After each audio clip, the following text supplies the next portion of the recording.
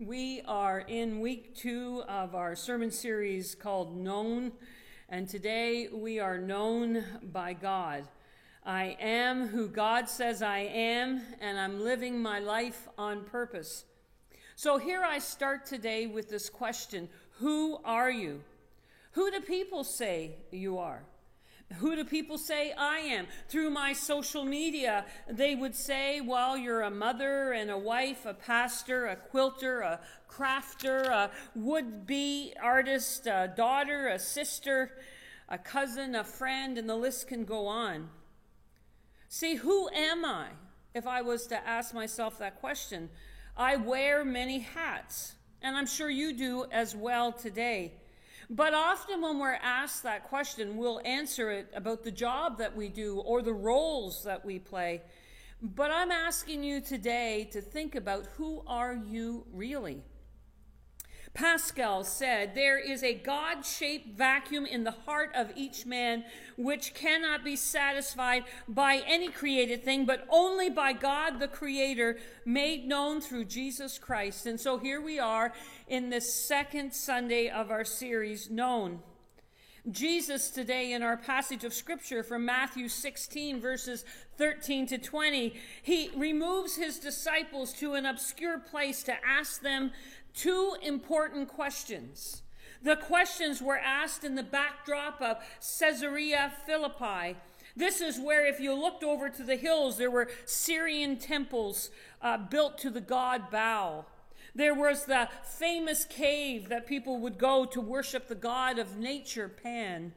And up on the hill behind where Jesus probably stood to speak was this white glistening Roman temple built to Caesar. And it's against this backdrop of all these other religions that Jesus, this penniless Galilean carpenter with his 12 ordinary men, he asks them this important question: who do people say that I am? The disciples responded, well, some say that you're John the Baptist, and some say you're Elijah, and some say you're Jeremiah or another one of the prophets. See, many Jews in Jesus' day believed that God would send an anointed king, that's what Messiah means, who would be the spearhead of this new movement that God was wanting to do, where he would free Israel from the tyranny and the oppression of Rome and bring justice and peace at last. There were many theories that people had for this Messiah. There were many agendas that people had, and you can see that Jesus dealt with that on his earthly ministry. Is Jesus just a herald to the Messiah that they're waiting for? Or is he truly the Messiah? Well, the Jews concluded that Jesus was a good man who stood up and spoke up for God like the prophets did in the past. He was just God's mouthpiece. Jesus knew now, as he's walking and thinking of Jerusalem and his own death, his time on earth is very short.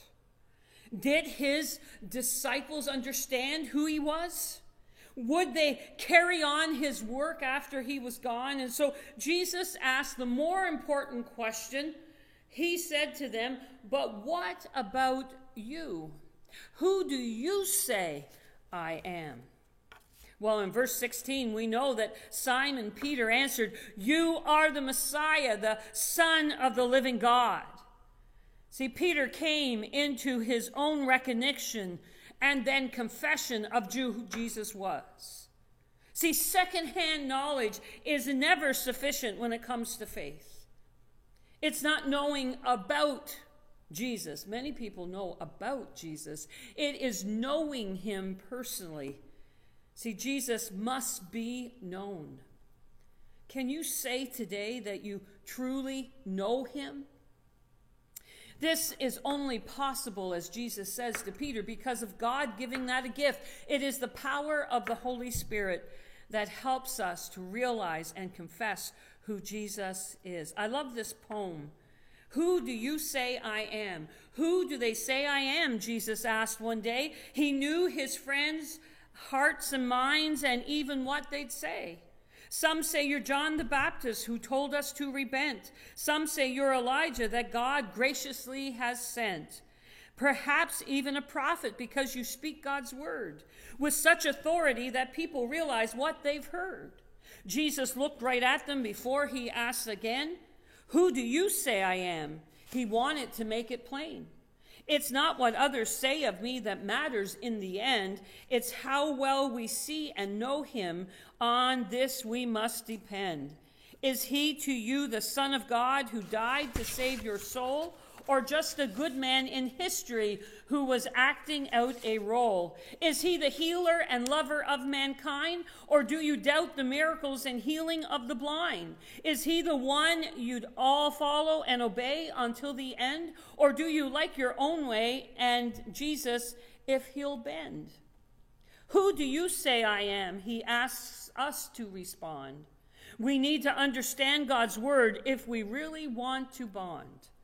Peter gave an answer that was truly God-inspired. You are the Christ, the Son of God, and that's all that is required. This was written by Carol Ann Wickens. So we know that Peter now knows who Jesus is.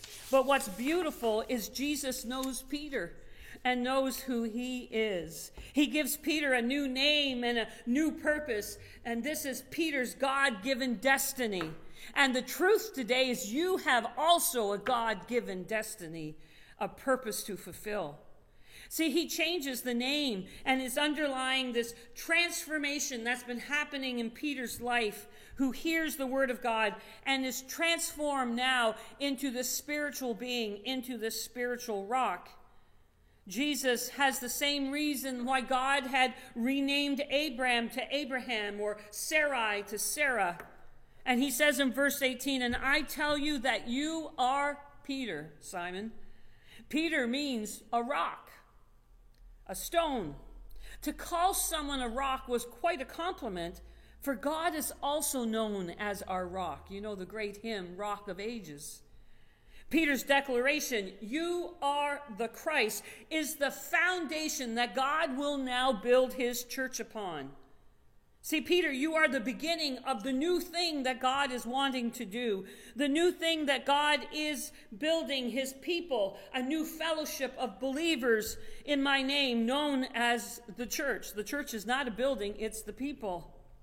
Others, Peter, will come to know me and declare the same statement, that you are indeed the Christ, the Son of God. So, Peter, you are the first stone of the fellowship of believers of Jesus Christ. Peter's declaration and discovery of the truth would be what God would build his new church upon. And Jesus, we know, is the chief and cornerstone, we're told, that holds the whole community of faith together. But Peter would be the first stone of many placed together to build the church. Peter himself even discussed that in his letter in 1 Peter chapter 2, verses 4 and 5. Listen to what Peter had to say.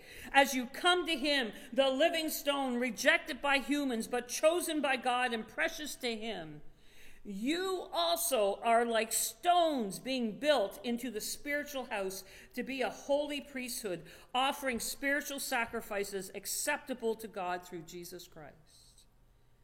So Peter, here's a new name. You're the rock. Peter, here's your new purpose and calling. Verse 19, "I will give you the keys of the kingdom of heaven." See, keys were given to the stewards who would go and open the doors in the morning and close them at night. It was how visitors would have access to royalty. So Peter would be the steward now of the kingdom of God, and he would open the door, open the way that people now would have access to the King, Jesus.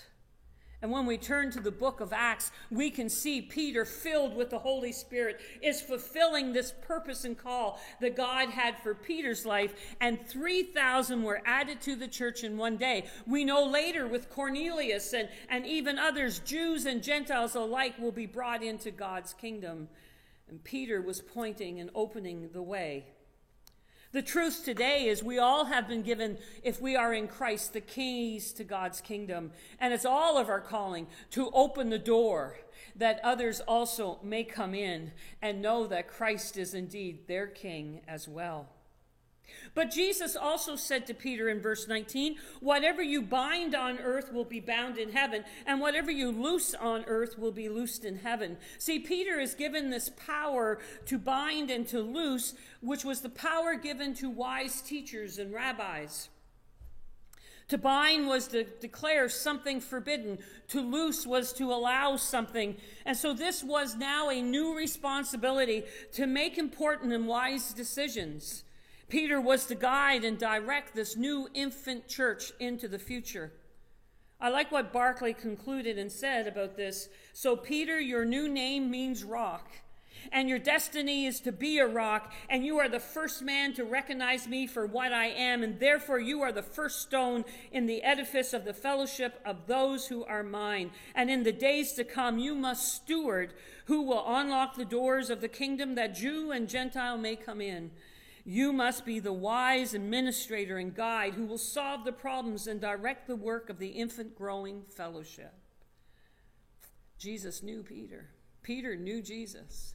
And Jesus knew Peter and gives him a new name and gives him power and gives him a destiny and a responsibility to fulfill. Oh, my friends, today, God knows you as well. 1 Corinthians 3:8 says, whoever loves God is known by God. God is not concerned with what people say. God is not concerned about your social media, how you present yourself on your platform. He's not concerned about the roles and the jobs that you do and the many hats that you wear. He's not concerned about the agendas that other people try to put over your life. See, we all have to ask a question, and it's an important question. And even as a group of pastors recently on a Zoom meeting, we were asking this question. Today, God, who do you say I am? For all those who are in Christ Jesus, you are good, you are righteous, and you are enough because you are covered by the blood of Christ, who makes you good, righteous, and enough. You are enough because God has arranged a salvation plan to make you enough. However, why do we as believers still believe the lies or what other people say about us? But now that you know God, and rather now that you are known by God, it is your choice to hear his voice louder than the rest. It is your choice to believe that he has a new name for you because you're being changed and transformed. It's your choice to follow his plans and his ways for you. I like what Christine Caine said. If you do not know that you are known by God, you will try to be known by man. So who really defines you? Do you know that God so wants to transform you in your destiny that he wants to rename you? I was thinking, I don't know if you've seen this, but we've seen this on many videos, and I've even seen churches do it in the past, where you take what we call them cardboard testimonies. Now, a cardboard testimony is you'd have a song playing and people will walk across the platform and they hold up a piece of cardboard and they stop for a moment in front of everybody, and it usually says something they were before Christ. You know, a lie, a label that people said to them, a sin, how they were defeated. And then they flip the piece of cardboard over and they say the truth now. They hear what God says about them and who they are in Christ. I'm a child of God. I'm fearfully wonderful. I'm forgiven. I'm loved.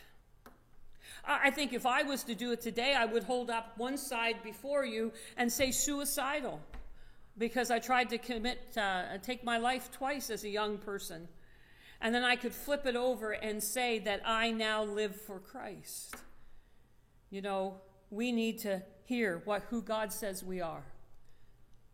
God's voice is louder than the other voices around us, and we need to hear his voice. And I know as a young person, I made the mistake that if we don't hear his voice and we don't hear who he says we are, we can go looking for love and acceptance in all the wrong places. And oh my goodness, how we see that across social media. Why does God love me so much? Somebody said, well, here's the answer. God loves you not because of who you are or what you've done. God loves you because of who he is. When we doubt God's love for us, it's because we're taking our eyes off him and focusing on ourselves, our own insecurities, shortcomings, sins, and insignificance, or I would say people's agendas, lies, and labels that have been placed over us. Just like God had a plan and a purpose for Peter, God has a plan and a purpose for you. You know this passage, Jeremiah 29:11. For I know the plans I have for you, declares the Lord. Plans to prosper you and not to harm you. Plans to give you a hope and a future. What's your purpose? Max Lucado said it very succinctly. You and I were made by God to know him and to go and make him known. So as I close this today, I am who God says I am, and I'm living his life for me on purpose. I hope you are too.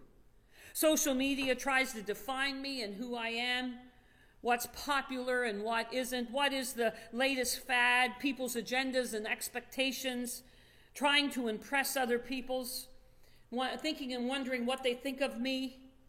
Who do people say that I am? Oh, my friends, today we're known by God, and so all of that doesn't really matter or add up to much. What matters today is what God says about you. God, who do you say I am? I believe the Lord would say to us, you're mine. There's a few statements, you can find them around, about who God says we are. And I just want to share these few statements, and I pray that they would resonate in your spirit today. We looked at it last week. I'm fearfully made. I'm beautifully, marvelously, carefully, fearfully, and wonderfully made. I am the apple of God's eye. I am loved by God, cherished by God, and highly valued by God. I'm a child of the King. I'm chosen. I'm called to declare God's praises. I am God's own. I am God's beloved. I am known by God. I am a name, not a number. I am a citizen of heaven. I am redeemed, forgiven, and sanctified. I am a friend of Jesus. I'll end it there, but you can continue on hearing what God has to say about you today, because you are known by God and he has a purpose and a plan for your life. God bless you today.